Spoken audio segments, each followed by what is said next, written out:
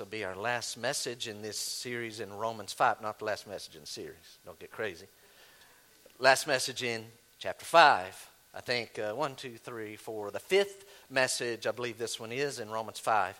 So as you're finding your way there, I'm looking over and I see Nathan and Julia. There's Phyllis. And Phyllis, you remember the old Tony Street, your kitchen table? How many times do you think we played rook there? 100 times, maybe 50 times, I would say. We would play rook. Her and Charlie taught Deanna and I how to play rook, and we would play that sometimes, especially in the summer, because we were all teachers at that time. And I had to get up and go to work the next morning, but many a time on a Sunday night, we'd be there till 2 or 3 o'clock, kids crashed, and we're playing rook. And how many of you have played rook before in your life? I'm just kind of wondering. Okay, this is not a gambling game. There was no money exchanged. I don't gamble much. No, I don't gamble. To my knowledge, I don't think I've ever lost any money. That must either I won every time or I don't gamble, okay? And don't worry about some picture that was floating around in the end of April that had me playing pool with some money laying on the table. That was fabricated by our two elders that were on the trip. Completely fabricated. So those of you who've never played rook, you're saying, what in the world is this game? It's just I'm rusty on it, by the way. It would take me a few hands to kind of catch back up. Charlie was an expert. He could have conversation and play the right strategy at the same time. And I could do one or the other. I could join the conversation or I could do the strategy. And so I usually chose to do the strategy while the three of them were fellowship. And I'm trying to, how can Deanna and I beat Charlie and Phyllis? And we really never did. 4 colors, different numbers. Everybody throws their card for that round. Whichever has the most powerful card wins the round. At the end of the game, each couple adds their points together. Whoever has the most points wins the game. Real simple. Here's one of the main things that those of you that haven't played in a while, or if you play or you've never played it, here's one of the main things you need to know. There are these things called trump cards. It has nothing to do with our president, but trump cards is when that person throws out, okay, whoa, they threw a 15 or 14. That's a high number. But if trump color is green, even if they threw a black 15 and that person throws a blue 13, I don't know why you would throw that away when they already done that. But if this person over here throws a green 2, because green is the trump color of this game, their green 2 beats their black 15. But I can come back over and throw a green 3, which beats your green 2, and I get the whole pot that round. Why? Because the card I had, the trump card, overpowers, negates everybody else's card. Keep that in mind. Why would I say that? Last week we started, I told you it would be a 2-part message in 10 verses, the last 10 verses of Romans 5. So this week's a continuation of last week's message. Last week the title was this, The Power of One. Let that go in your head right now. The power of one person. One person has amazing potential. It could be for the good, it could be for the better. And I also mentioned this, the higher ranking that person, the more influential and the more impactful their one act. So one person makes a huge difference. We spent our time talking about mainly one side, one man. Spent most of our time talking about Adam.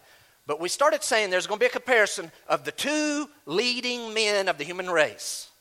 And these are the 2 most influential men in the history of the world. They just are.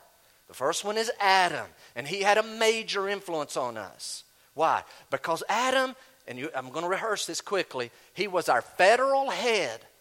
When our president makes actions and signs documents, those can and usually affect us as a benefit, or it can bring a difficulty and a sorrow on the country because he's the federal head of the country. He represents us. Adam represented all of you. But not only that, he was the natural head of the human race. Here's what that means. You and I were in Adam, without getting risque, but biologically, seminally, we were in Adam's loins, in his semen. You were there. And that's why verse number 12 is going to say, all have sinned. So here's the power of one. One man named Adam did one act, and it affected every human being that would live. But we finished the message where we're going to start today Today, last week mainly about Adam and the influence he had for the negative, but today is the influence of one man, the Lord Jesus Christ, who is also the federal head of the human race and the spiritual head of the human race and the creator. And when God became a man and came to earth, Jesus and Adam now stand opposite. And there's a bit of a showdown with what their lives would do. And so what we're going to learn, here's the message in short, Jesus' obedience, his act, one act of obedience is going to trump and overpower, negate, conquer Adam's act of disobedience. Now, most people will say, and I readily agree, these 10 verses are crucial to the book of Romans, but they're difficult verses to understand. As I pointed out last week, we're just going to read verse 12 again, but it's not a complete sentence. Grammatically, it's as though Paul starts writing something and again kind of put it, well, it's just like, and off he goes. It's like when sin came into the world. What is it? And he doesn't really answer very clearly right off the bat because he chases some rabbits. And then he's going to come back around and really in verses 15 to 21 explain what it is. What is like Adam's sin? Something's like Adam's sin before he got sidetracked. So here's what I need you to do. Act like you've never read this before, you've never heard these truths, and let's kind of approach the scriptures with that. And it is a cyclical passage. It kind of goes in a cycle, and each time picks up maybe a new little nuance, a new theme. You're going to feel like it's saying the same thing over and over. By the way, when we start preaching this, we're not going to go necessarily this verse, this verse, this verse. We're going to step back, and we won't have time to hit all the points. There's 2 or 3 more we could have made, but we're going to try to pick 3 or 4, you see the points on your handout, 4 kind of ideas that we can hopefully get the gist of this passage because it's so important, but it can be a bit confusing. And I can't explain it to you today. I'm going to tell you, I cannot explain it to you today, but the Holy Spirit can use me, hopefully, to explain it. So I need to get out of the way and just let the Holy Spirit start doing what he always does, and this is God's word, and we'll never get it unless he causes it to come to life in us. Verse 12. Therefore, just as, here's the idea, it's just like, it's a whole lot like what is, just as sin came into the world, meaning there was a time where sin wasn't in the world, so sin came into the world, not only the planet, Lucifer had already brought it into the planet, Satan, but sin came into the world of mankind, through one man, and it wasn't Eve. Eve sinned first, but she didn't affect all of us. It was one man, Adam, and that's how sin. And as we pointed out last week, when Adam let sin come in, verse number 12 continues, and death through sin. And so death spread and spread and spread. We said it's as though sin knocked on the human race's main front room, which is in Adam, and Adam opened the door, and this odorous fog of sin came in, left the door open behind it because death always comes with sin. And sin and death came and filled the front room from which all other rooms will flow. You're a room and I'm a room. And it just continues as, even with the 2 little boys that we dedicated this morning, they inherited Adam's physical nature and they inherited Adam's sinful nature. And so sin continues to spread and death continues to spread. Verse 12 finishes, to all men, because all sinned. Not just because of Adam's one act of sin, but Adam's one act of sin affected us all, so that we were all there, we all sinned. We can't understand that theologically, but that's what the Bible's teaching. Verse 13, here comes a rabbit trail. Paul says, for sin indeed was in the world before the law was given. Let me add this, 3,400 years ago. Really, we've had the law of God, Genesis, Exodus, Leviticus, Numbers, Deuteronomy. We've had the law less than half the time mankind's existed. Only about 3,400 years ago did the law come on the scene when Moses received it there at Mount Sinai. So verse 13, for sin indeed was in the world before the law was given. And the next phrase, I don't understand it. But the Bible says, but sin is not counted where there is no law. So there was this thousands of years where sin was in the world, but it wasn't counted because They didn't have the law. You say, so no sin was counted? Oh yes, some sin was counted, but a lot of the things that we know now are sin were not necessarily counted against those people. So then they didn't have to die then, right? None of their sin was, no. They still sinned and they still did things they knew were wrong. It was in their conscience. It was put in their soul. It was stamped on their being by God. His moral law stamped on their heart. And so every person sins against that, whether we ever read the Bible or not. The Bible just sheds more light on top of that. So now with me getting too bogged down, let's read verse 13, 14 again. For sin indeed was in the world before the law was given, but sin is not counted where there is no law. Yet death reigned. So there's the proof. Did those people really sin even though they didn't know? Oh yeah, they did. Death reigned is the proof. It reigned from Adam to Moses. Even over those whose sinning. You see those two words? They were sinning, but whose sinning was not like the transgression of Adam. They didn't have specific verbal written things written down. It was written on their heart. Now, here we go. Adam, who was a type of the one who was to come. Let's be clear. Adam's a type of Jesus. This is not saying Jesus is a type of Adam. Adam was always a type of Jesus. He's the first Adam. The Bible refers to Jesus as the second Adam, each of them as the federal heads of the human race. What they do affects us, verse 15. But, so verse 12 says, just as.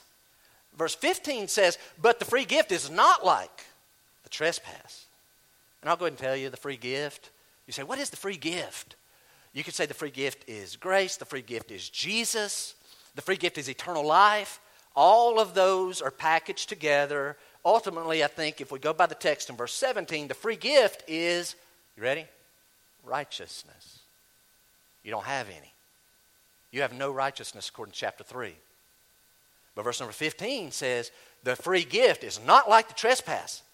For if many died through one man's trespass, the power of one, much more, there's a couple of key words, much more have the grace of God and the free gift by the grace of that one man, Jesus Christ, abounded for many.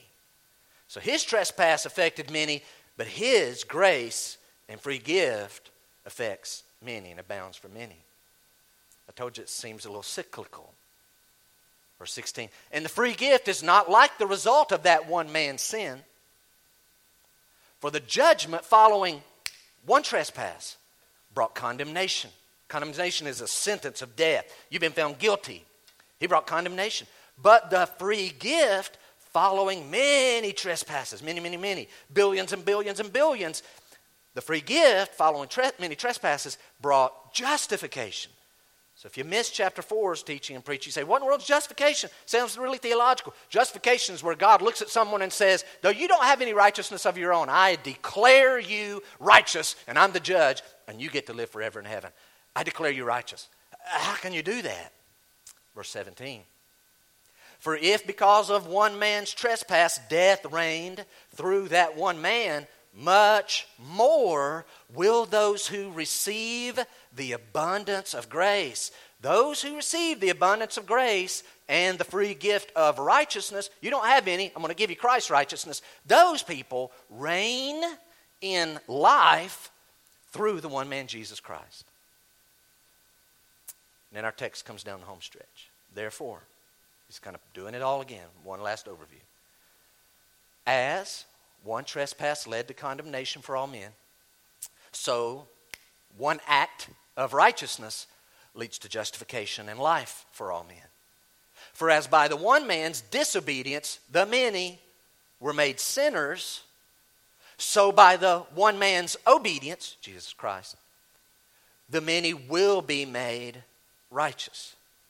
Now, the law came in to increase the trespass, but where sin increased, grace abounded all the more.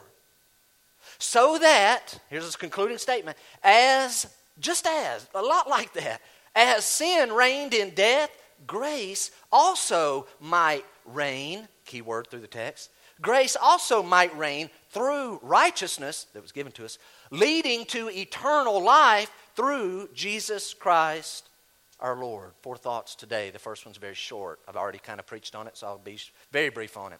Number 1, it just took one. Did you write that down? That's a main point of the text. 1, 1, 1. 13 times the number 1 was used. It just took one. Listen very carefully to what I'm about to say. God hates sin so much. You say, how much does God hate sin? God hates sin so much that one act of disobedience by our federal head plunged all of mankind into condemnation and sin and death. Spiritual death, physical death, with a condemnation, a sentence put over us where we're headed toward eternal second death at the great white throne judgment of God. Why? Because of one act. By the way, I'm not talking about all the sin that Adam ever committed. Please understand. I'm not saying Adam's one act of sin where he partook of the fruit of the tree of the knowledge of good and evil. That's the worst sin of all time. It's the grossest, most vile sin ever. I'm not saying that. There's been grosser, more vile sin than that. That's the most impactful sin of all time. Just one. Come on. Just one time he blew it and we're all condemned to death? Yeah, one. God's that holy. That's the bad news. And here's the good news. On the other side, just as one did it against us, Jesus Christ, one act of obedience of 6 hours from 9 a.m. to 3 p.m., dying on a cross for your sins, that one act is enough to offset all that Adam did. His obedience impacted many for good. Just took one. And I told you we're not going to necessarily go in the order of the verses. I'm going to kind of go by themes. Second thought this morning, second point, some of you are like, man, this is great, we're on a roll here. At this pace, we're going to, okay, hang tight. Second one I'm going to spend just a little bit longer on, but it's important. The law, yes, it didn't fix sin. It didn't fix sin. What's the purpose? Well, it still serves a purpose. The law didn't fix sin, but it still serves a purpose. Verse number 20 says, now the law came in, right?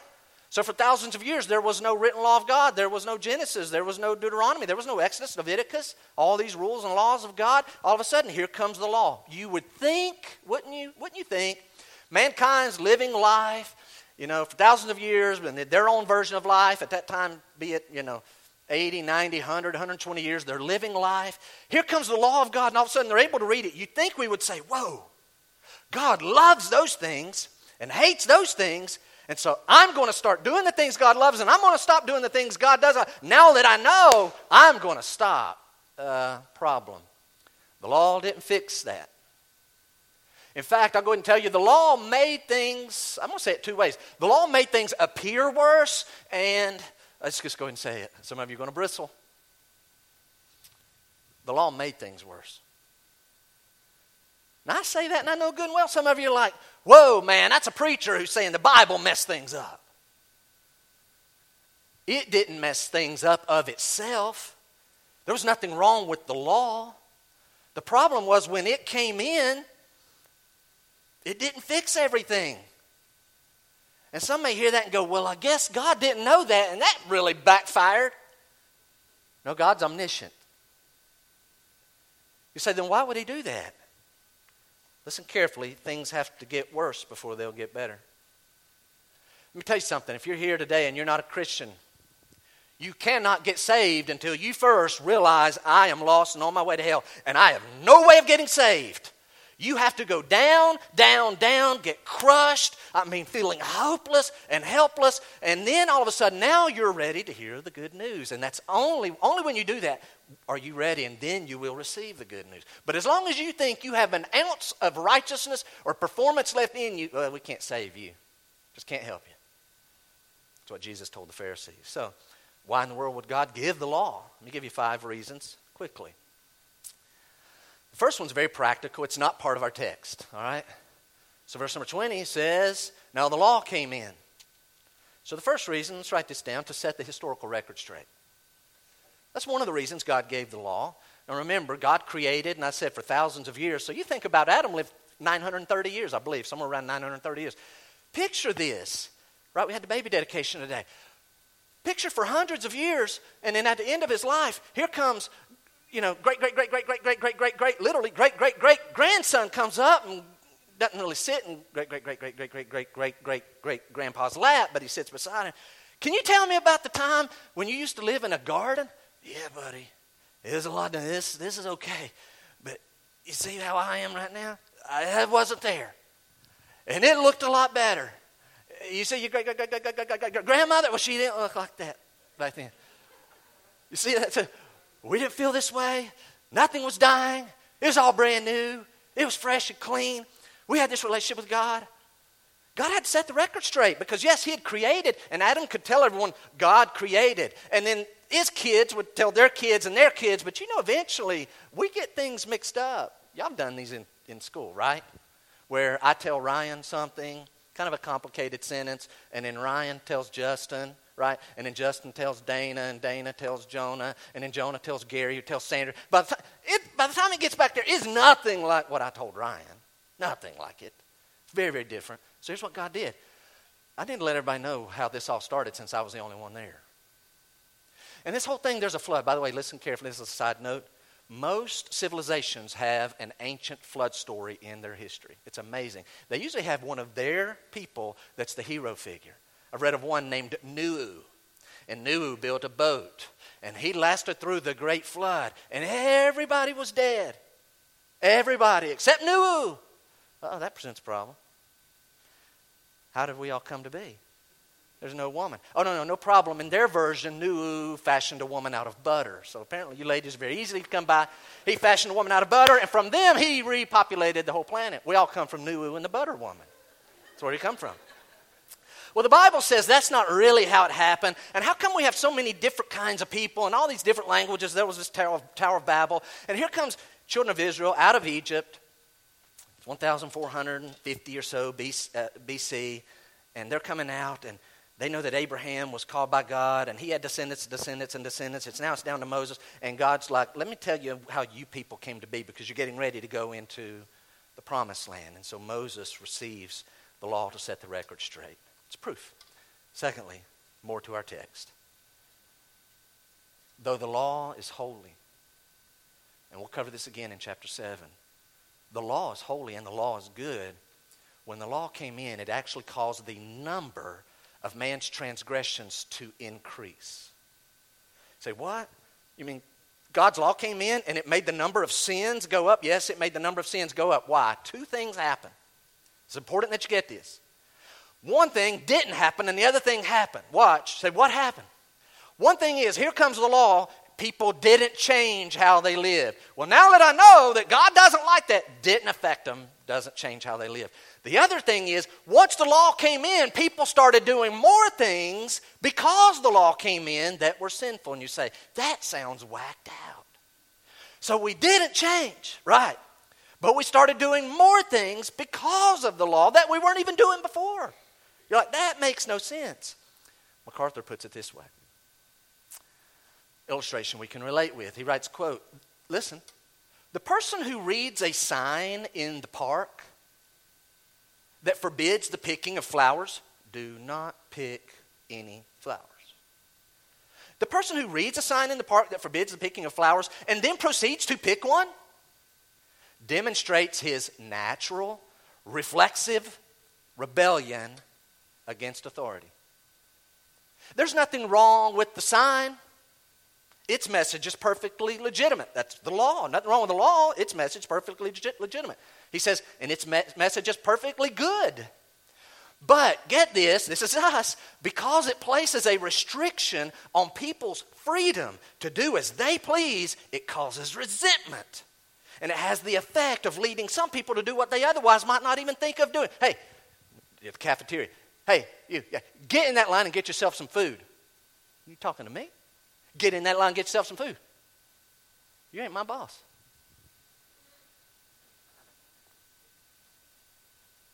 Now, they were on their way to get in line and get themselves some food. Because you said it. As soon as they leave, let's get in line, let's get some food. I'm telling you, I promise you, you go somewhere, one of these nice places, you put a little sign, do not, put big, all caps, do not walk on the grass. Do not touch the grass. You put a hidden camera there. I'll guarantee you, you watch it for a few hours. If there's people going by, they're going to go.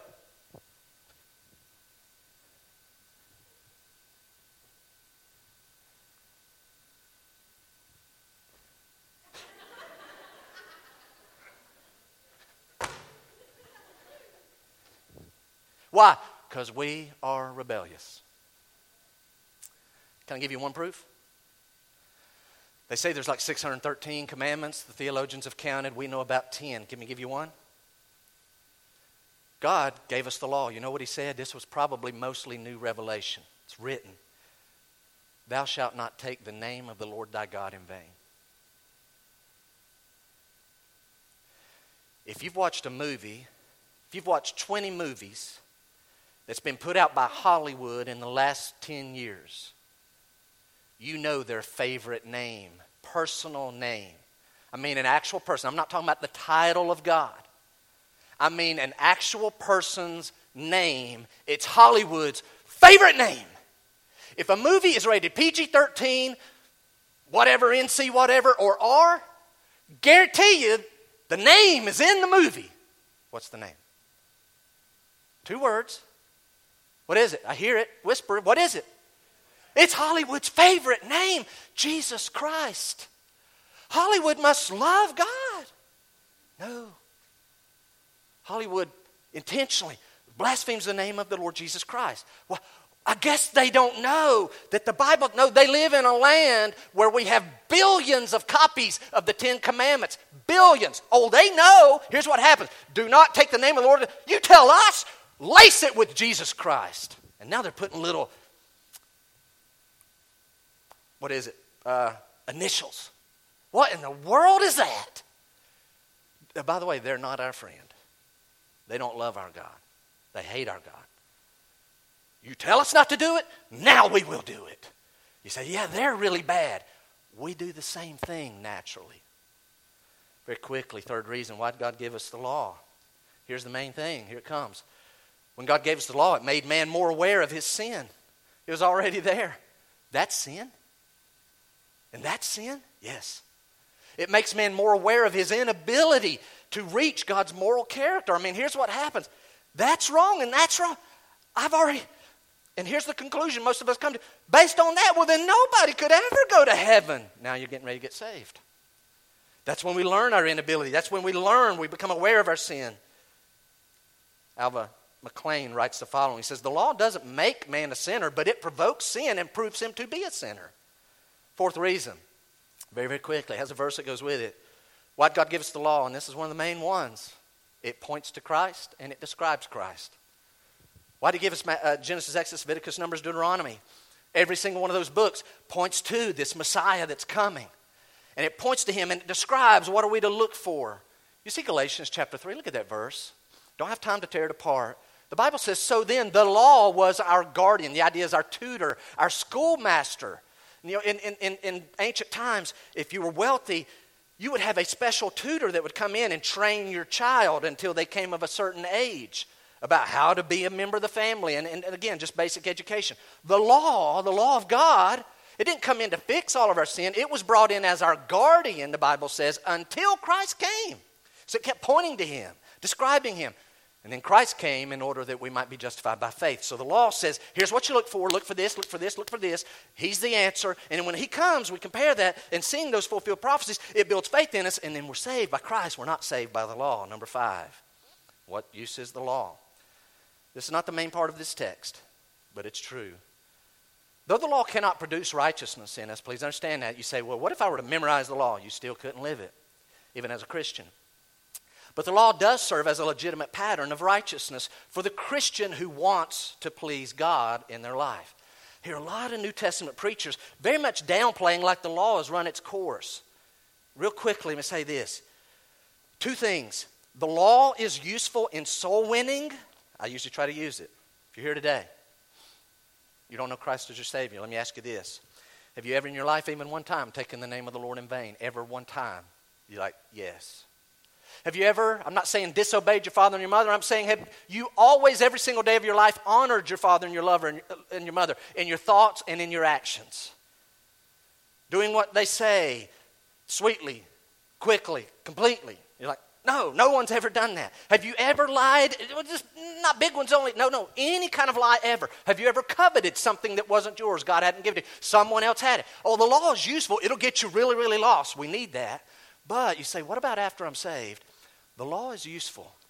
We need to still study it because it tells us what God loves and He doesn't love. And again, just reading it and knowing it is not going to help you perform it. But here's what happens. The Holy Spirit in you takes that and it confirms what He's already been leading you to do. And so the Holy Spirit in us does allow us to fulfill. And now I'm starting to get into chapter 6 and 8. We can't do that this morning. Third point. And this is a strange way to put this point, but I'm just going to say it out there for you. Here it is. Ready? Somewhat similar, but still very different. That's the point. Somewhat similar, but still very different. You say, what's somewhat similar, but very different? Getting ready to explain. Verse number 12 says, just as, well, it's just like sin. What is? Adam and Christ.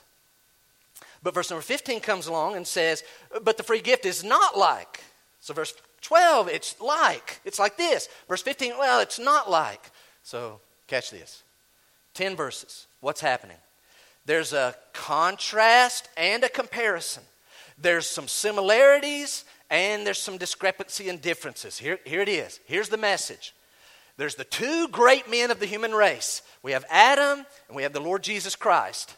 They're alike in that each one of them is one person and each one of them represents the head of the human race. They're also alike in that each one of them did one great act. He an act of disobedience, he an act of obedience on the cross. He in the garden, he at Mount Calvary.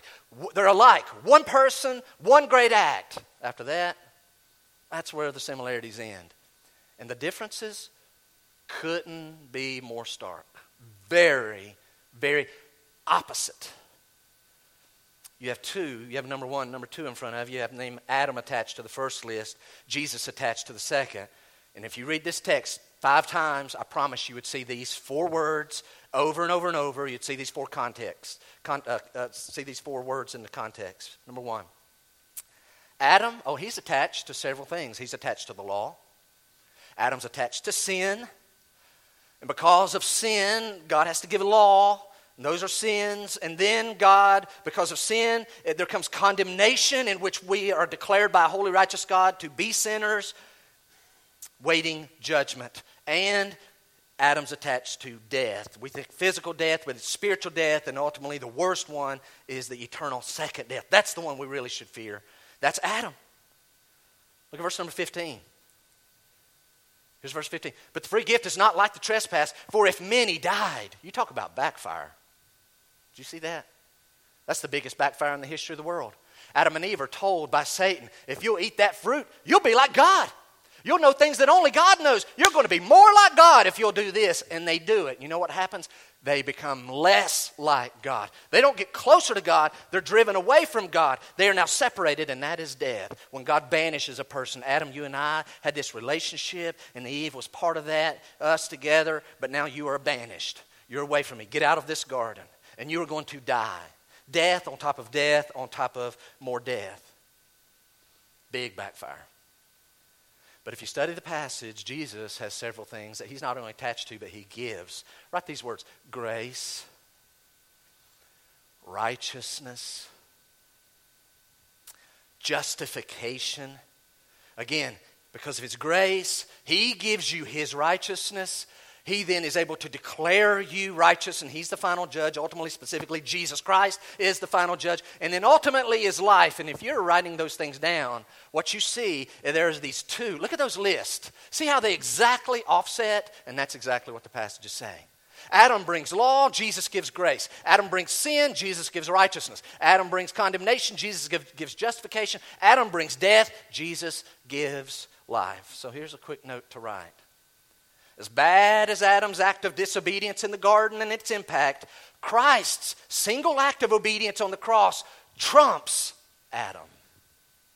He comes over the top of Adam, negates Adam. We learn this: Christ is so righteous, he's so perfect, so good, that when he gives us his righteousness trumps all of our sin. All of our sin. Life in Christ is so powerful. Eternal life ultimately trumps physical death. And we find that hard to believe. You say, Jeff, the end of every story here on earth is people dying. And they go to the grave and we have a service. And that's the end of it. Oh no, the Bible says in Christ, life, eternal life trumps death. Only if you have your Bible open will you be able to see this. I want you to look at verse 12. And we're going to compare it very quickly to verse 21. Ready? Watch this. Therefore, just as sin came into the world through one man. So you got one man, Adam, sin, and death. You see that? Adam, sin, death. Everybody see it? Adam, sin, death. That's verse 12. Watch verse 21. So that as sin reigned in death, grace also might reign through righteousness, leading to eternal life through Jesus Christ. So you have trilogies. You ready? Adam, sin, death. Jesus Christ, righteousness, life. They offset, and this trumps and counters that. But will you look carefully at verse 21? Verse 21 has something in it that verse 12 does not have a counterpart to. I've already said it multiple times. You have Adam, Jesus. Sin, righteousness. Death, life. Verse 21 has something verse 12 just doesn't have. It hasn't added an ingredient. What is the added ingredient? Grace. You know the point? Somebody tell me, what's the most powerful card in the game I spoke of at the start of the message? What's the most powerful of all the cards? It's called the, not just trump. Trump could be any color, any number of that color. I heard it, the rook. Somebody gets dealt this bird, it's a crow.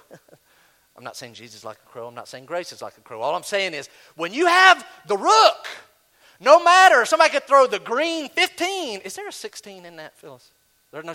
Okay, ones are very powerful and 15 at the. I'm rusty.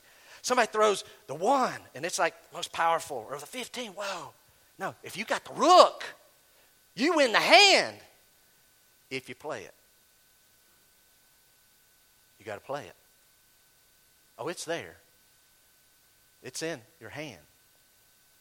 It's the most powerful. It trumps, negates, overpowers everything if you play it. Look at verse 20 again. But the law came in to increase the trespass. So that's still, man, God gives the law and sins go up. But where sin increased, grace abounded all the more. Listen to me. God hates sin. God cannot tolerate sin. But God's gracious love, verse 21 and other passages, God's gracious love moved him to do what seemed to be impossible. And so we look at verse number 20 and we think, okay, how gracious is God? Listen to me. How gracious is God? Can I answer it this way? You ever seen a 32-year-old man in a foot race with his 10-year-old son? You ever seen that? 32-year-old man, foot race with his son. How fast does he go? How fast does he go? Does he Usain Bolt?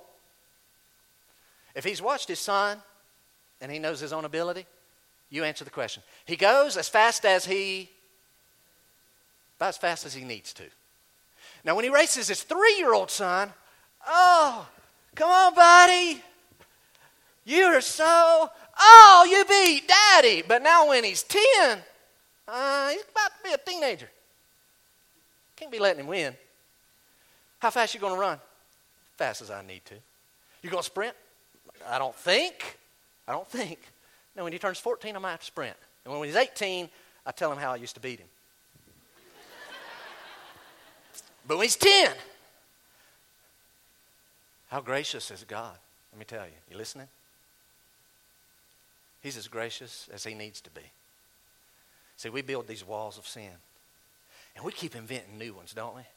And the whole human race. And we build the wall of sin higher and higher. In your own personal life, you sinned when you were a child. You were born in sin. Sinned as a little baby, as a toddler, as a little adolescent, as a preteen, a teenager, 20-something. You just keep building. And the wall of sin just gets higher and higher. How gracious is God? Here's all I can tell you. No matter how high you... And this is not a license. Well, then I'll just go commit sin. That's next week's message. Don't do that. But no matter how high you build a wall, God has an ocean of grace. The wall is huge. Yeah, but God's got an ocean of grace that will overcome all of your sin. You can never do anything where he goes, I can't save that. He's like, how much do you need? I got enough for that. How gracious is God? I got enough for that. But what about put all of them together? I got enough for that. You see what my son did on the cross? That's enough grace for the whole human race. And that includes you. I promise you. That's what the text is saying. Verse 15. Look at it. Free gifts not like the trespass. For if many died through one man's trespass, here's those two words. Much more. Much more. Boy, Adam did a lot of damage. A lot of damage. But Jesus Christ is so much more powerful than Adam. Let's get practical. Which is harder to do? Build a sandcastle or destroy a sandcastle? The most constructive, I'm looking at Chuck back there. Chuck could probably build a great sandcastle. I may be wrong on that. But I could picture Chuck working for hours on a great sandcastle, and a 3-year-old can destroy your sandcastle in about 1 minute. Which is harder to do, clean the house or make a mess in the house? Once again, you mamas, the most industrious, speediest one of you, thorough. You can spend 5 hours cleaning the house, and you turn a 5-year-old loose for 30 minutes, and they can straight make a mess. Hey, it doesn't take much. Really, come on, work with me. It doesn't take much after a dry month. Anybody can flip a cigarette out and start a forest fire. But now if somebody comes along and puts the forest fire out, now that's a great act. Yeah, Adam destroyed. And Adam started a fire. And Adam made a mess. Hey, you put a loaded gun somehow, it should never happen, but in a 5-year-old's hand, and a 5-year-old who doesn't know what he has, a loaded gun could kill somebody. Hey, anybody can kill. Who can create? Who can resurrect life? Jesus is greater than Adam. Far greater. Now our mind says, but Adam affects billions and billions and billions and billions. Jesus only affected billions. So that's greater. No, death is flat, one-dimensional. Life is abundant and eternity. And it just goes and goes. Greater than anything you've ever done. What's our point? Much more. I could say it this way. Christ is much more powerful at saving than Adam was at destroying. Much more powerful at saving than Adam and all of his descendants are at sinning. Verse 17. Look at it again there. Verse 17. For if because of one man's trespass death reigned through that one man, much more. Here's a great note. This is key. Christ's work on the cross. I've worded it wrong in your handout, but here's the idea. Christ's work on the cross did much more than restore mankind to Adam's original state. You mean what Jesus did on the cross? Let's just go back to the Garden of Eden? We don't want to go back there. Because if we go back there, there's potential of sin again. What Jesus did is much more than give us a reset, much more than put us back in the garden, the original state, with a chance to sin again. What he did is he gives us eternal life. Jesus does much more. Why? Because he makes us the children of God. We get to, as verse number 1, 2, and 3 talked about, we actually are going to be partakers of the glory, unfiltered. No one in this life's ever seen that. I'm going to see that. I'm not going to, hey, Christians don't just exist in eternity. No, much more. We reign with Christ. That's Romans 5. MacArthur puts it this way. He says the practical truth, get this, the practical truth of Romans 5:15, the power of sin, here it is. It's that the power of sin, which is death, can be broken. Let me say it again. What's the practical point? The power of sin, it's strong. Death, that can be broken. But the power of Christ, which is salvation, cannot be broken. Condemnation, oh, it's heavy, it's burdensome, I'm on my way to hell. Condemnation, if you're here today living under condemnation, rightfully so, condemnation can be broken. If you're saved, salvation cannot be broken. Jesus, better than Adam, greater, much more, much more. And our last point, number 4. I have to put it last. It's not the major point, but I've got to put it here. Universalism. Did you write that word? Universalism. It'd be nice. I wish I could preach universalism. It really would be nice, but I don't get to make the rules. But universalism is a lie. You say, why in the world would you even touch on this? Look at verse number 18. We have to touch on it because verse 18 is misconstrued by some people. The Bible says, therefore, as one trespass led to condemnation for all men, so one act of righteousness, Jesus died on the cross, leads to justification and life for all men. See? Eventually everybody gets saved. Paul is saying universalism. Eventually all of us are going to get saved. I promise I wish I could preach it. I wish I could rest my head in that.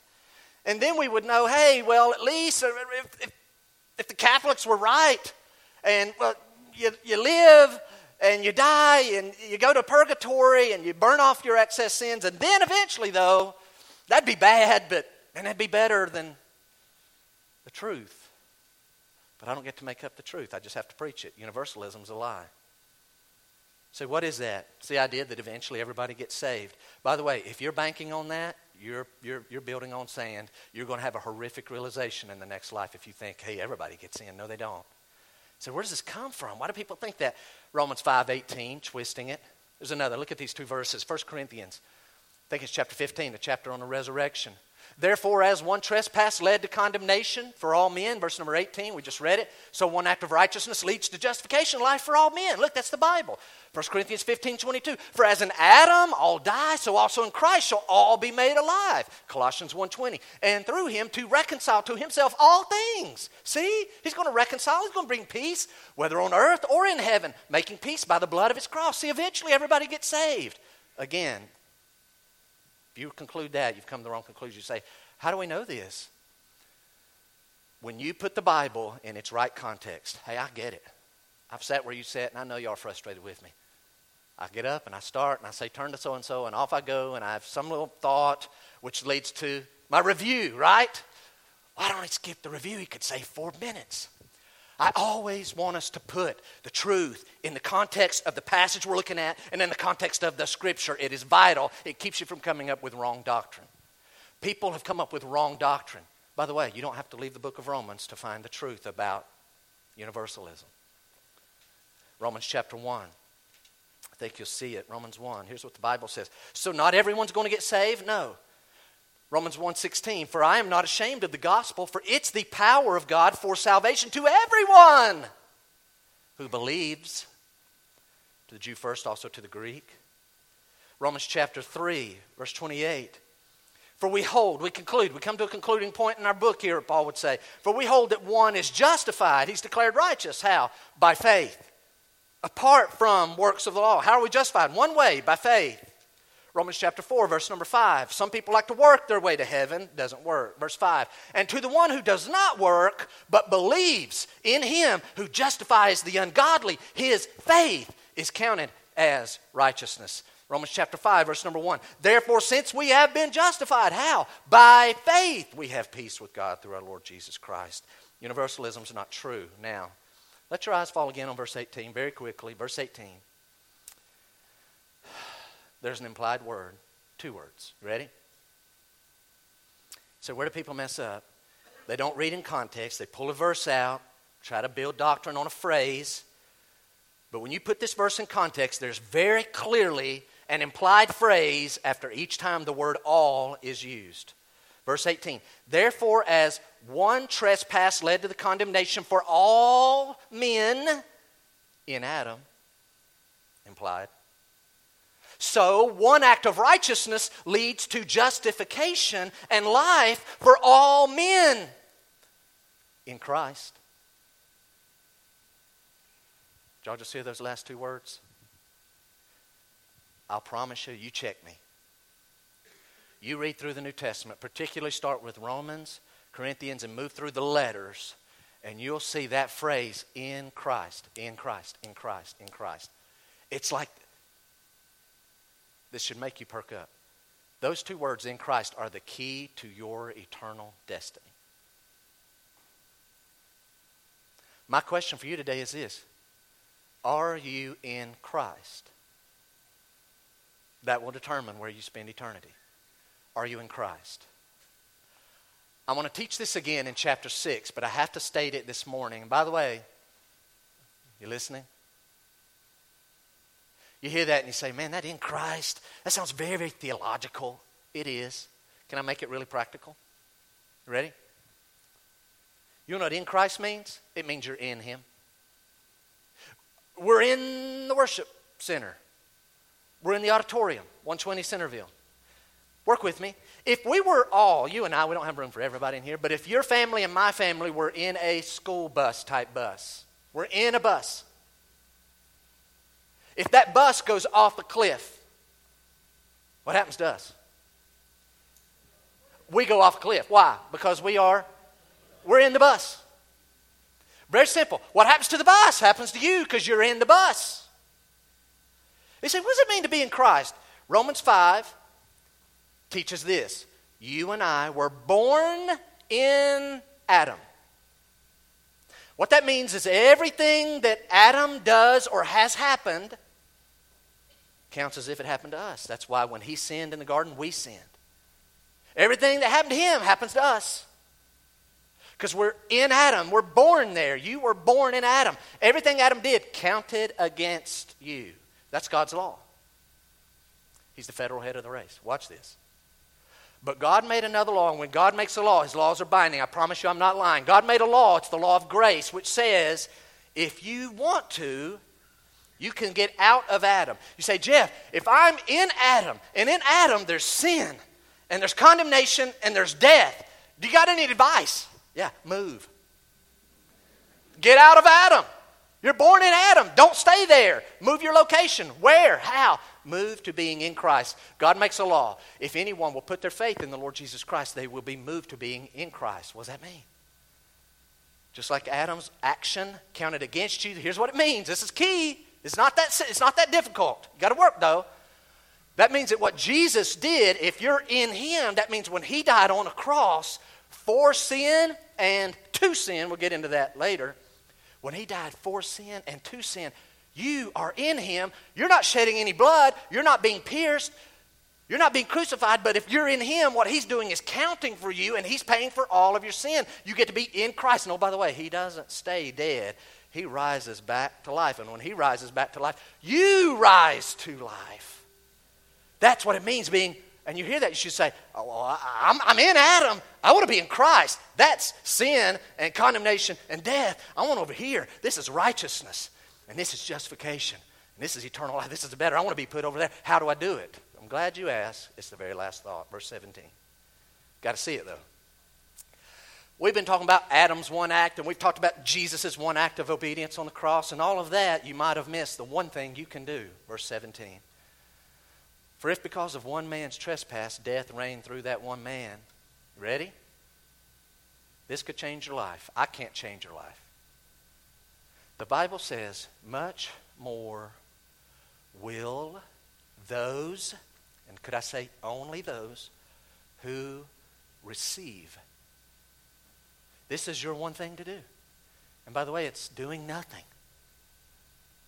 Much more will those who receive the abundance of grace. And if you'll receive the free gift of righteousness, then you will reign in life through the one man, Jesus Christ. Adam is attached to sin and condemnation and death. Jesus, you're born there, but you can be born again, and you can be placed in Christ, and there you have righteousness, justification, eternal life because of grace. What do I have to do? You got to hear that this morning, literally, right now. I mean in the next 5 seconds. You ready? After I finish my sentence. 5 seconds after hearing my sentence, your eternity could be changed. I know some are not going to like me saying this, but this is how simple it is. You can hear this right here. There is eternal life if I let Jesus Christ give me His righteousness, which moves me out from under condemnation and gives me a declaration of God saying I am justified, I have righteousness. If I hear that, understand it, and I believe it, I trust God's promise, that fast, your eternal destiny is changed. But I didn't even bow my head. I'm telling you, if you hear what the Bible says and you put your faith in it, Jesus says this, all that the Father gives me, they'll come to me, and he or she that comes to me, here's what it means, God, I'm a sinner. I admit it. This is all true. I'm definitely a descendant of Adam. I hear your word, and it doesn't change me. I still keep sinning. You admit that, God, I'm a sinner. But I believe what Jesus, it makes sense today. This is really complicated, but I kind of get it. I want it. I'm taking it right now. I take it right. Thank you. I just took it. You do that, you're on your way to heaven. I can promise you, that doesn't mean anything. God's word promises you. It's that simple. Would you bow your head?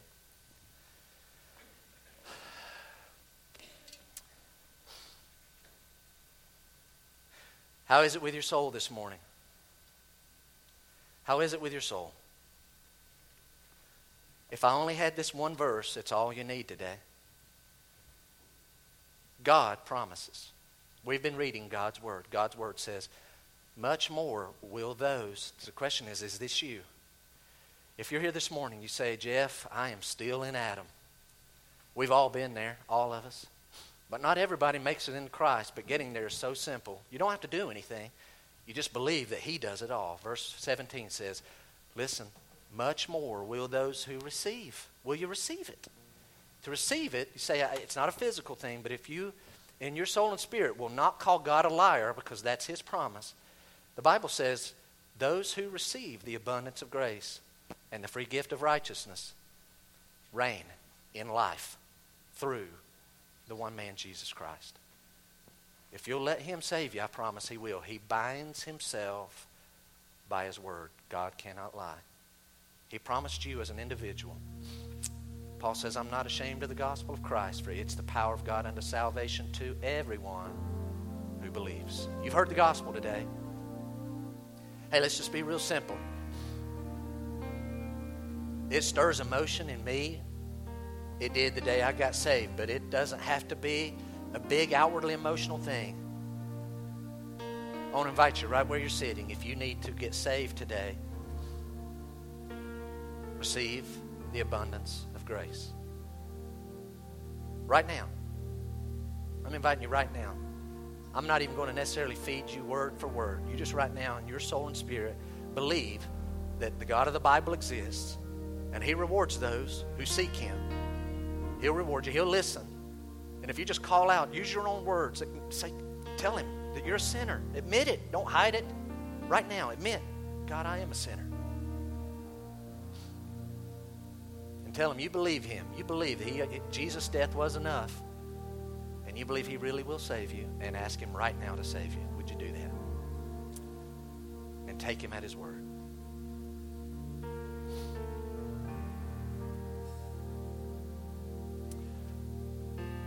Lord, if someone just did that here in our auditorium, or if someone does that in the future because they're listening to a recording on the side of the road, at an office, on a run, Lord, we're very encouraged when we hear that they do that. It keeps us going. Or someone here today did that, I pray that they would let someone know. Verbally, a raised hand. Just give them courage. Don't let them be ashamed. Or if anyone just became my new brother and sister in Christ, let them exalt and glory in your grace and be proud of what you did. Christian, just before we sing, I want to ask you a question. Heads bowed, eyes closed. Christian, it just takes one. Just one.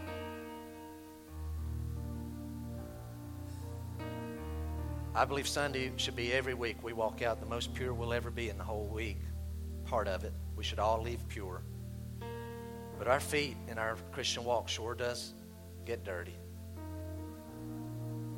Just takes one. I'm going to ask a simple question. This is for the Christian. Do you have a glaring sin that needs confessed? Think. You had a bad attitude? You done a good thing but for the wrong motive? You had some wicked thought? Have you looked at something this week? Just be honest. Don't tell me. You looked at something you shouldn't have looked at? You've yet to confess it and forsake it? Anybody in here, you've listened to something? Just takes one. You won't lose your salvation, but it'll sure bring distance between you and God in this life. breaks the fellowship.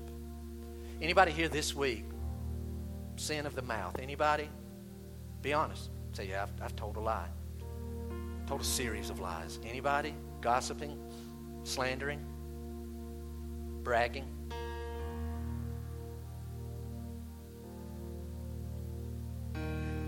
But the good news is one act of confession and forsaking makes us clean. I can't explain it, but Jesus' power is so powerful it offsets all the mess Adam made. Do you have one thing right now that God, I'm not saying it, God put his finger on it right there. Do you have one thing?